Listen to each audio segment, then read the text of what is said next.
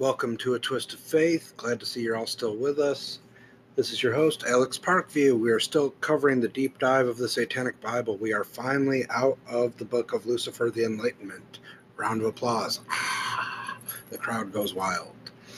We begin our adventure into Earth, the book of Belial, the mastery of the earth. The foreword to that book is as follows. The greatest appeal of magic is not in its application, but in its esoteric meanderings.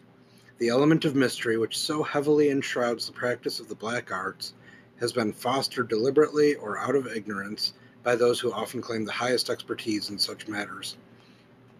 If the shortest distance between 2 points is a straight line, then established occultists would do well as maze makers. The basic principles of ceremonial magic have been relegated for so long to infinitely classified bits of scholastic mysticism that the would-be wizard becomes the victim of the very art of misdirection which he himself should be employing. An analogy may be drawn of the student of applied psychology, who, though knowing all of the answers, cannot make friends. What good is the study of falsehoods unless everyone believes in falsehoods? Many, of course, do believe in falsehoods, but still act according to natural law. It is upon this premise that Satanic magic is based. This is a primer, a basic text on materialistic magic. It is a satanic MacGuffey's reader. Belial means without a master, and symbolizes true independence, self-sufficiency, and personal accomplishment. Belial represents the earth element, and herein will be found magic with both feet on the ground, real, hardcore, magical procedure, not mystical platitudes, devoid of objective reason. Probe no longer, here is bedrock. So as you can tell, the here book of Belial is going to be covering the magic, spell weaving, theory, practice, that kind of stuff regarding satanic magic, as LaVey has decided to call it in his introduction to the book. I'm sure we'll run into all kinds of stuff. Spoiler, I've read ahead. I know what's coming. Some of it's kind of fun, some of it's kind of smutty, some of it's kind of disturbing, but at this point in the Satanic Bible, I think we're used to that, and we honestly probably kind of expect it from everything else that LaVey has given us up to this point. So stick around. I'm going to grab a quick drink, and I will be back with the meat of the first book of the book of Belial, called The Theory and Practice of Satanic Magic, Definition and Purpose, coming up right after this. And now, almost as if no time has passed at all, we begin with The Theory and Practice of Satanic Magic, Definition and Purpose. The definition of magic as used in this book, the Satanic Bible, for those of you that haven't been paying attention, is the change in situations or events in accordance with one's will, which would, using normally accepted methods, be unchangeable. This admittedly leaves a large area for personal interpretation.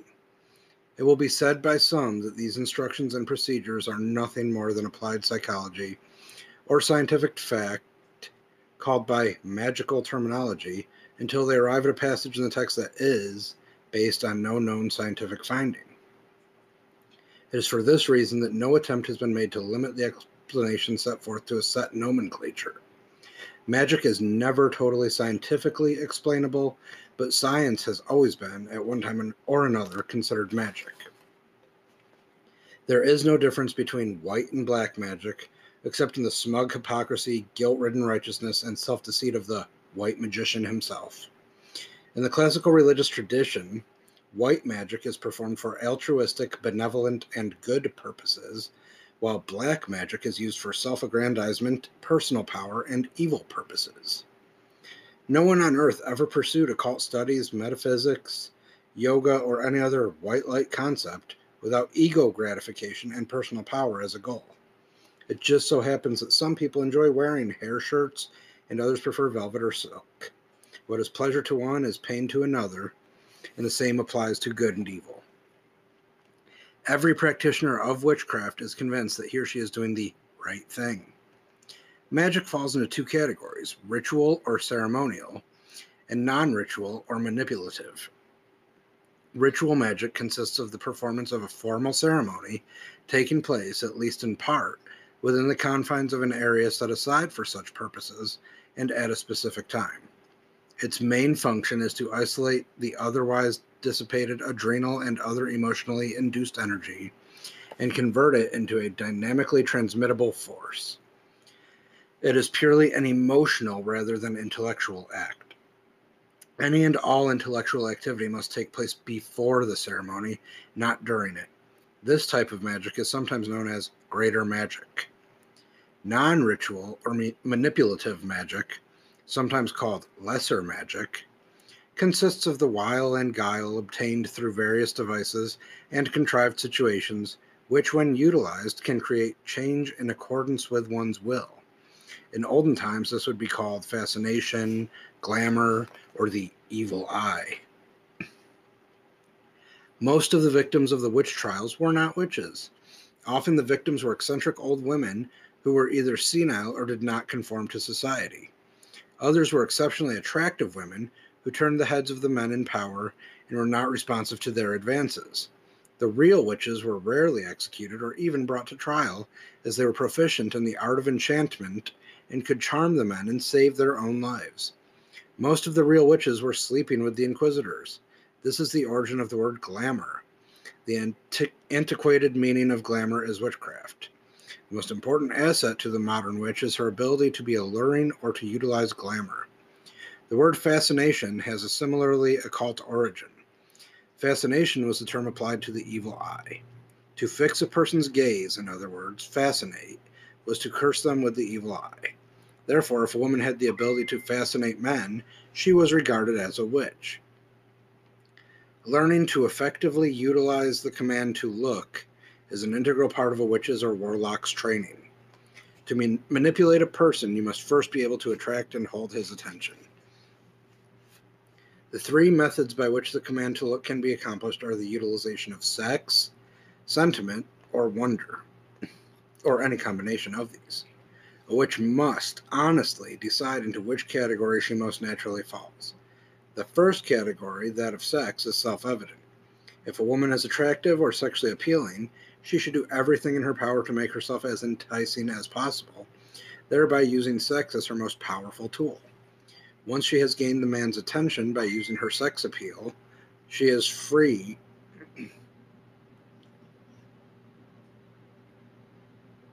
to manipulate him to her will. The second category is sentiment. Usually older women fit into this category. This would include the cookie lady type, who might live in a little cottage and be thought of by people as being a bit eccentric. Children are usually enchanted by the fantasy that this type of witch can provide for them, and young adults seek her out for her sage-like advice. Through their innocence, children can recognize her magical power. By conforming to an image of the sweet little old lady next door, she can employ the art of misdirection to accomplish her goals. The third category is the wonder theme. This category would apply to the woman who is strange or awesome in her appearance. By making her strange appearance work for her, she can manipulate people simply because they are fearful of the consequences should they not do as she asks. Many women fit into more than one of these categories. For example, the young girl who has an appearance of freshness and innocence, but at the same time is very sexy, combines sex and sentiment. Or the femme fatale who combines sex appeal with sinister overtones, uses sex and wonder. After evaluating her assets, each witch must decide into which category or combination of categories she fits, and then utilize these assets in their proper form. To be a successful warlock, a man must similarly fit himself into the proper category. The handsome or sexually appealing man would naturally fit into the first category, sex.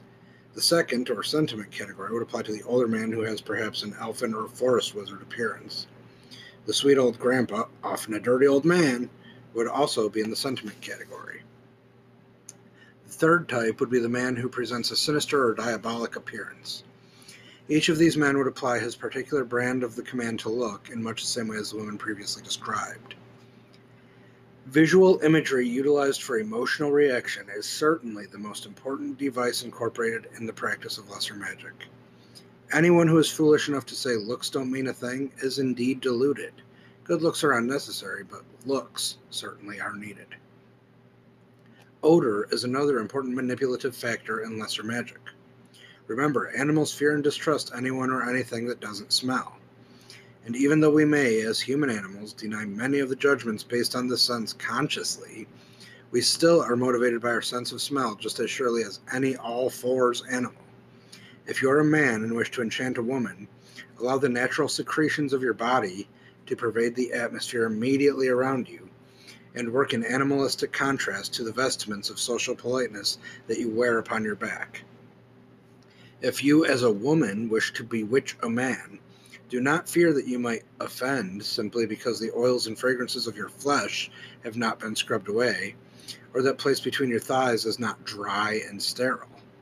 These natural odors are the sexual stimulants which nature, in her magical wisdom, has provided. The sentiment stimulants are those odors that will appeal to pleasant memories and nostalgia.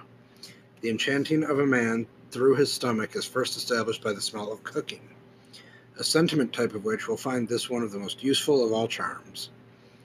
It is not so facetious to dwell upon the technique of the man who wished to charm the young lady who had been displaced from her home of childhood joys, which happened to be a fishing village. Wise to the ways of lesser magic, he neatly tucked a mackerel into his trouser pocket and reaped the rewards that great fondness may often bring. So LeVay Straight says there that a lot of the talk of magic that he's going to be talking about is going to be of the scientific, grounded in reality stuff. You see, he's talking about pheromones, the essence of the crotch, the natural odors, scientific things, but they cast that spell, air quotes around, cast the spell of enchantment, lust over people that you're trying to bewitch, because the sense of smell is probably, I want to say, the strongest, if not the second strongest. I forget the scientific whatever behind that, but they say like scent memory is more powerful than anything else, except maybe audio memory, like music. It's either scents and songs, and I forget the order, but that provides most powerful memories. Like for me, Old Spice does it because my dad wore Old Spice when I was a kid. So like to this day, if I catch a whiff of Old Spice, I'm instantly mentally transported back to my childhood. In that sense, that goes along with what LeVay is talking about with the mental stimulation by the senses of the odors and having the effect on somebody. It's not to say that you could enchant me with Old Spice, because I love my dad, but not like that, you sick freaks. But the stuff that he talks about with like man's stomach, or if you know somebody came up in a fishing village and they were displaced, modern times, that would be like somebody has fond memories of their first love, and it was in the forest in autumn time, so you find something that has that autumnal scent to it, and you just pocket that, like some herbs, like sage maybe, because that goes with the autumnal theme. You would then transport them back to that mental place of happiness, lust, freedom, being the bad person, doing what their family didn't want them to do because it was inappropriate, etc. You get the idea. So LeVay is basically saying by capitalizing on sense and appearances, you can persuade other people to act in certain other ways, is the gist of this first little blurb here. We're going to get into more, which is going to be the 3 types of satanic ritual. But yeah, as far as his principles behind magic, it's just a lot of common sense, psychiatry, psychology, human body. Like I said, just a lot of the pheromones and the natural occurrences that, for lack of a better definition, at any given time in the past could have been attributed to magic. Is all he was talking about in that first intro book there. And then there was the 3 types of satanic ritual. There are 3 types of ceremony incorporated in the practice of satanic magic. Each of these correspond to a basic human emotion. The first of these we shall call a sex ritual. Sounds fun. A sex ritual is what is commonly known as a love charm or spell. Anybody who's seen Harry Potter knows all about the fucking love spells. Make sure you've got fucking Slughorn in the background with the antidote. Holy shit. The purpose in performing such a ritual is to create desire on the part of the person whom you desire, or to summon a sex partner to fulfill your desires. If you have no specific person or type of person in mind strong enough to cause direct sexual feeling, culminating in orgasm, you will not succeed in performing a successful working. The reason for this is that even if the ritual was successful by accident, what good would it serve you if you could not take advantage of your eventual opportunity because of lack of stimulation or desire? It is easy to confuse enchantment for your ulterior motives with spellcasting to satisfy your sexual desires. Enchantment for self-aggrandizement, when accompanied by ceremonial magic, falls into the category of either the compassion or the destruction ritual, or possibly both. If you want or need something so badly you are sad or feel much anguish without it, and can obtain it through the use of glamour and enchantment without causing hurt on another's part, then this would incorporate a compassion ritual to increase your power. If you wish to enchant or entrap a deserving victim for your own purposes, you would employ a destruction ritual. These formulas are to be adhered to, as applying the wrong type of ritual towards a desired result can lead to a trouble of a complicated nature. A good example of this is the girl who finds herself plagued by a relentless suitor. If she has done little to encourage him, then she should recognize him for the psychic vampire he is and let him play his masochistic role. If, however, she has enchanted him frivolously, giving him every encouragement, and then finds herself a steady object of sexual desire, much to her dismay, she has no one to blame but herself. Such exercises are only ego boosts born of an indoctrination of ego denial, which makes those little bewitchments necessary. The Satanist has enough ego strength to use enchantments for her own sexual gratification, or to gain power or success of a specific nature. The second type of ritual is of a compassionate nature. The compassion or sentiment ritual is performed for the purpose of helping others or helping oneself. Health, domestic happiness, business activities, material success, and scholastic prowess are but a few of the situations covered in a compassion ritual. It might be said that this form of ceremony could fall into the realm of genuine charity, bearing in mind that charity begins at home. The third motivating force is that of destruction. This is a ceremony used for anger, annoyance, disdain, contempt, or just plain hate. It is known as a hex, curse, or destroying agent. One of the greatest of all fallacies about the practice of ritual magic is the notion that one must believe in the powers of magic before one can be harmed or destroyed by them. Nothing could be further from the truth, as the most receptive victims of curses have always been the greatest scoffers. The reason is frighteningly simple. The uncivilized tribesman is the first to run to his nearest witch doctor or shaman when he feels a curse has been placed upon him by an enemy. The threat and presence of harm is with him consciously, and belief in the power of the curse is so strong that he will take every precaution against it. Thus, through the application of sympathetic magic, he will counteract any harm that might come his way. This man is watching his step and not taking any chances. On the other hand, the enlightened man, who doesn't place any stock in such superstition, relegates his instinctive fear of the curse to his unconscious, thereby nourishing it into a phenomenally destructive force that will multiply with each succeeding misfortune. Of course, every time a new setback occurs, the non-believer will automatically deny any connection with the curse, especially to himself. This emphatic conscious denial of the potential of the curse is the very ingredient that will create its success through setting up of accident-prone situations. In many instances, the victim will deny any magical significance to his fate, even unto his dying gasp, although the magician is perfectly satisfied so long as his desired results occur. It must be remembered that it matters not whether anyone attaches any significance to your working, so long as the results of the working are in accordance with your will. The super-logician will always explain the connection of the magical ritual to the end result as coincidence. Whether magic is performed for constructive or destructive purposes, The success of the operation is dependent on the receptivity of the person who is to receive the blessing or curse, as the case may be. In the case of a sex or compassion ritual, it helps if the recipient has faith and believes in magic, but the victim of a hex or curse is much more prone to destruction if he does not believe in it. So long as man knows the meaning of fear, he will need the ways and means to defend himself against his fears. No one knows everything, and as long as there is wonder, there will always be an apprehension of the unknown, where there are potentially dangerous forces. It is this natural fear of the unknown, a first cousin to the fascination towards the unknown, that impels the man of logic towards his very explanations.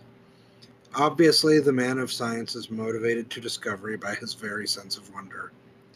And yet, how sad that this man who calls himself logical is often the last to recognize the essence of ritual magic. If religious faith and fervor can make bleeding wounds appear on the body, an approximation to the wounds supposedly inflicted on Christ, it is called stigmata. These wounds appear as a result of compassion driven to an emotionally violent extreme. Why then should there be any doubt as to the destructive extremes of fear and terror? The so-called demons have the power to destroy in a flesh-rending manner.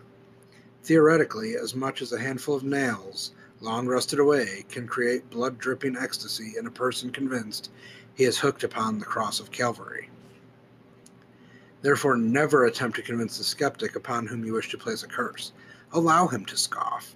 To enlighten him would lessen your chance of success. Listen with benign assurance as he laughs at your magic, knowing his days are filled with turmoil all the while. If he is despicable enough, by Satan's grace, he might even die laughing. A word of warning to those who would practice these arts concerning sex or lust. Take full advantage of spells and charms at work. If you be a man, plunge your erect member into her with lascivious delight. If you be a woman, open wide your loins in lewd anticipation. Concerning compassion, be resolved that you'll have no regrets at the expense of the help that you have given others, should their newfound blessings place an obstacle in your path. Be grateful for things that come to you through the use of magic. Concerning destruction, be certain you do not care if the intended victim lives or dies before you throw your curse, and having caused their destruction, revel rather than feel remorse. Heed well these rules, or in each case you will see a reversal of your desires, which will harm rather than help you. Thus speaketh LaVey. I mean, he's certainly embracing the theatrics of it towards the end there. I mean, I love this one just because, like, who doesn't love a good fucking mental picture of, like, thrusting loins, etc. His thing where he says, if you're a man, plunge your erect member into her with lascivious delight. If you be a woman, open wide your loins in lewd anticipation. Like, that's just some hot fucking mental imagery going on there. And I love the fact that he says basically all magic, satanic magic, it's all like psychosomatic as far as the result, like stigmata being a psychosomatic thing, where you're such a compassionate person, and air quotes empath, if you believe in such things, where like you feel Christ's pain so strongly from the crucifixion of the Christian faith that you begin to not only visualize but actually feel on your own body those wounds of the stigmata, the nails through the hands and the feet, and the crown of thorns across the brow, the bloody tears. But then LaVey, who goes from the very scientific approach with magic, says make sure you follow these steps and don't care what the people that you're trying to destroy magically think, and make sure you have that erect member and you're plunging it and your loins are spread if you're going for the sex route. He says you got to do it just the way I say, otherwise it's going to fucking blow up in your face and it's not going to work. So basically, if you're casting sex magic and you're not ready to fucking just get it on, and you screw yourself over, no pun intended, mentally, then you're going to royally fuck yourself out of the chance to fuck. Like, you have to put your belief into your power if you are the caster of these LaVeyan satanic magics. But the person you are casting said magic's on doesn't need to believe a damn thing. He says for the compassionate, the sexual, etc., it helps if they believe. But for the destructive, and I'm really going to take a minute and focus on this destructive here, he says, if they don't believe, it's even better. I mean, have you ever like had it happen to you, or hell, seen it in a movie or something, where somebody's like, "Oh, I curse your family," and then something happens, and it's something that would have happened anyways, but because they were just cursed, they're like, "I don't believe in that shit. This has got to be a coincidence." But then something else happens, like they're subconsciously making themselves a victim of this fabricated curse because of the power of the unconscious mind. Like, they don't believe in external forces, but they are very much aware that they have been cursed. That's pushed into their unconscious. The unconscious part of the mind is then going to curse them for the person who's attempting to destroy them. It's like a mind fuck to think about in that terminology, but I mean, it's like voodoo. They say you can't be harmed by voodoo if you don't believe in it. But like, I know millions of people who don't believe in voodoo dolls, but they see one, they know the history, they're aware of it. Whether or not they believe in it, the awareness of it, I think, is enough to freak out some people to achieve the desired psychosomatic effect that LaVey is talking about through the casting of these spells. I just love how he goes from the whole magic's not really real to make sure you fucking follow my instructions to the T. Otherwise, your spells are going to harm rather than hurt you. Again, spoiler, I've read ahead. He goes into some straight up quote unquote spell work a little further and nothing too extreme. There's a whole other satanic book about rites and rituals and magics. I forget the title of it, top of my head, but there's a whole book he focused on that stuff. But he gets into some of the like intro level in these upcoming pages, so just more to think about. The man is very hypocritical at times. Like, I think he believed what he meant. Maybe he just didn't know how to word what he meant, because he's telling you that magic's not real, but it's real enough to fucking kill you. But at the same time, he's telling you that you have to do it a certain way, but it doesn't matter how you do it. Like, maybe just enough gray area on each side to where he gets the stragglers on both sides of the faith spectrum. I don't like. He played it very loose in some of his descriptions. Lots of good info, lots of great sexual, like, mental imagery going on, but I just feel like he played it a little loose as far as his descriptors because he was trying to appeal to as wide of a base as was possible for the time. Which, if his whole role was to get more followers and to negate the Catholic Church, then, I mean, mission accomplished, I guess.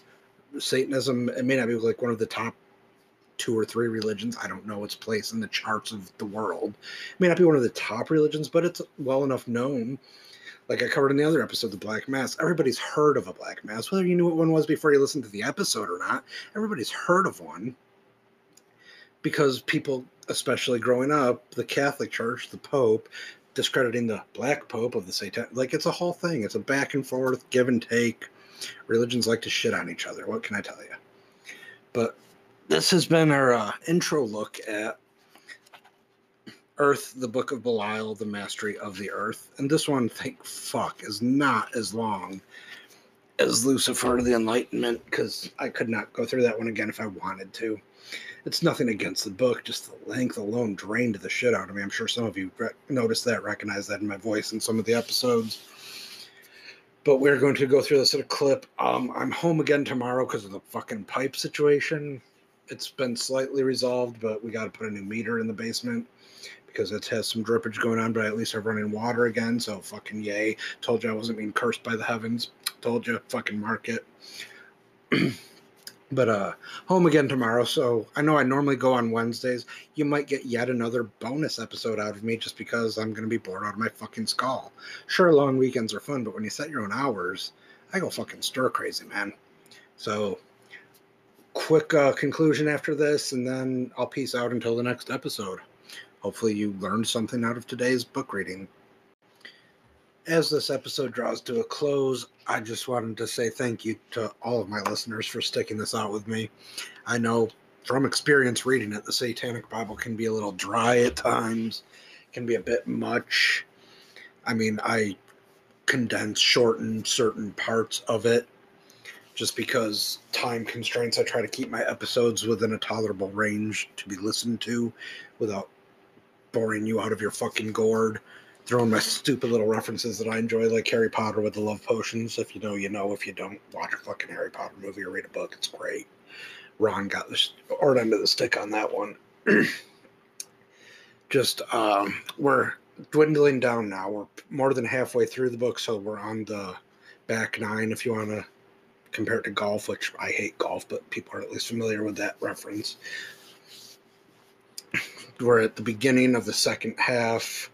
We're going towards E from half a tank. However you want to look at it, we are on the downward thrust of the Satanic Bible.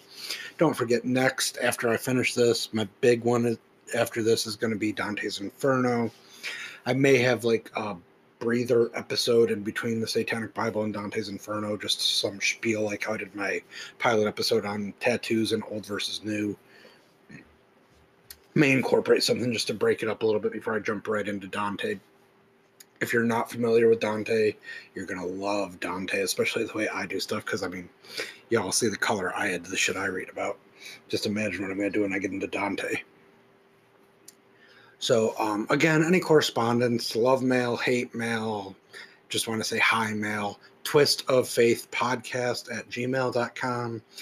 Rate, comment, review here. If you're listening on YouTube, obviously you have the comment section right there. If you're on YouTube, please subscribe, subscribe, share on any of the platforms, share it with your friends. I want to get this out to people. Shit like this is not done in the world because the two things you are never supposed to discuss is religion and politics. Personally, can't stand fucking politics, but you're damn right I'm going to talk about religion because it's what I was raised to do. I mean, for like an oversimplification perhaps, but it's what I was raised to do, is talk about religion.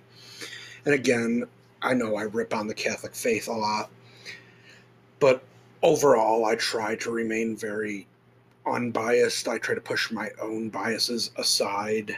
I will never say what I think you should do. I'm not going to mock your belief, your faith in something. If I'm mocking the Catholic faith, that's one thing. I'm not going to mock somebody for being a Catholic. Like, there's a difference there, that kind of thing. So just, yeah, thanks for sticking it out with me. We got to finish up the Satanic Bible, maybe another derpy little filler episode. I'll find something fun to talk about. Maybe I'll tackle one of the big ones like abortion, because there's a bunch of that in the Christian Bible, and we all know what a hot topic that is, and I'm the one who's willing to shoot myself in the foot by doing a full fucking episode about it. But, so we're going to finish up the Satanic Bible over the next few episodes. And from there, we're going to jump into something. I'm not promising an abortion issue, so don't get all fucking super excited about it. I'm just spitballing right now. But we'll do something, and then we'll jump into Dante. I'm going to do the Inferno, then I'm probably going to go into some other stuff. Then I'll go back to Dante, but not the Inferno. I'll go back into the Purgatorio, then something else, and then the Paradiso, because Dante, as you know, or may not know, is the Inferno, the Purgatorio, and the Paradiso, which is hell, purgatory, and heaven, again, of Catholic decree. But I'm not going to let my disdain of the Catholic faith negatively affect my coverage of Dante, because I love Dante as a literary work. So it's going to be fun, at least for me. I hope you all enjoy it, but I have a blast doing these. You got to stick it out on some of the stuff, like the Satanic Bible. I mean, some of you could be like, oh my God, this is great. I can't wait for the next episode. I'm a Satanist now. More power to you if that's the case. For me, it doesn't do it, because I just can't get behind everything the man says. You hear me week to week. I agree, I disagree, I mock, I agree with parts, I condemn for certain ideals that he has, just from my readings of them. Like, I am not a Satanist. If you choose to be a Satanist based on what I am teaching you, fucking more power to you. More power to your ascription in the belief of Satanism. Anything I can do to help you understand something, choose something, question something, be open to something, have an idea, a thought about something. There does seem to be, like I said, that one common theme amongst all the religions I've looked at in my lifetime, And it's not the golden rule, shockingly, because Satanism takes a nice twist on that one. But the overall theme that I can find is don't be a shitty human. And you're not going to hear many priests or whatever talking about that because you can't cuss in religion. Obviously, they'd hate my fucking podcast. But don't be a shitty human. Have an independent thought. Form an idea. Ask a question. If you want to ask me a question, go ahead. I'm not going to give you some scholarly answer, but I promise you I will give you an educated answer. I will at least do the bare minimum research to get you a satisfactory answer to your question. And again, like I said, twistoffaithpodcast@gmail.com. You can hit me up on Twitter, Instagram, fucking YouTube, all the places, all the things. And I'm just going to close because I'm running a little long this week. So this has been A Twist of Faith. As always, I'm Alex Parkview. Tune in next time.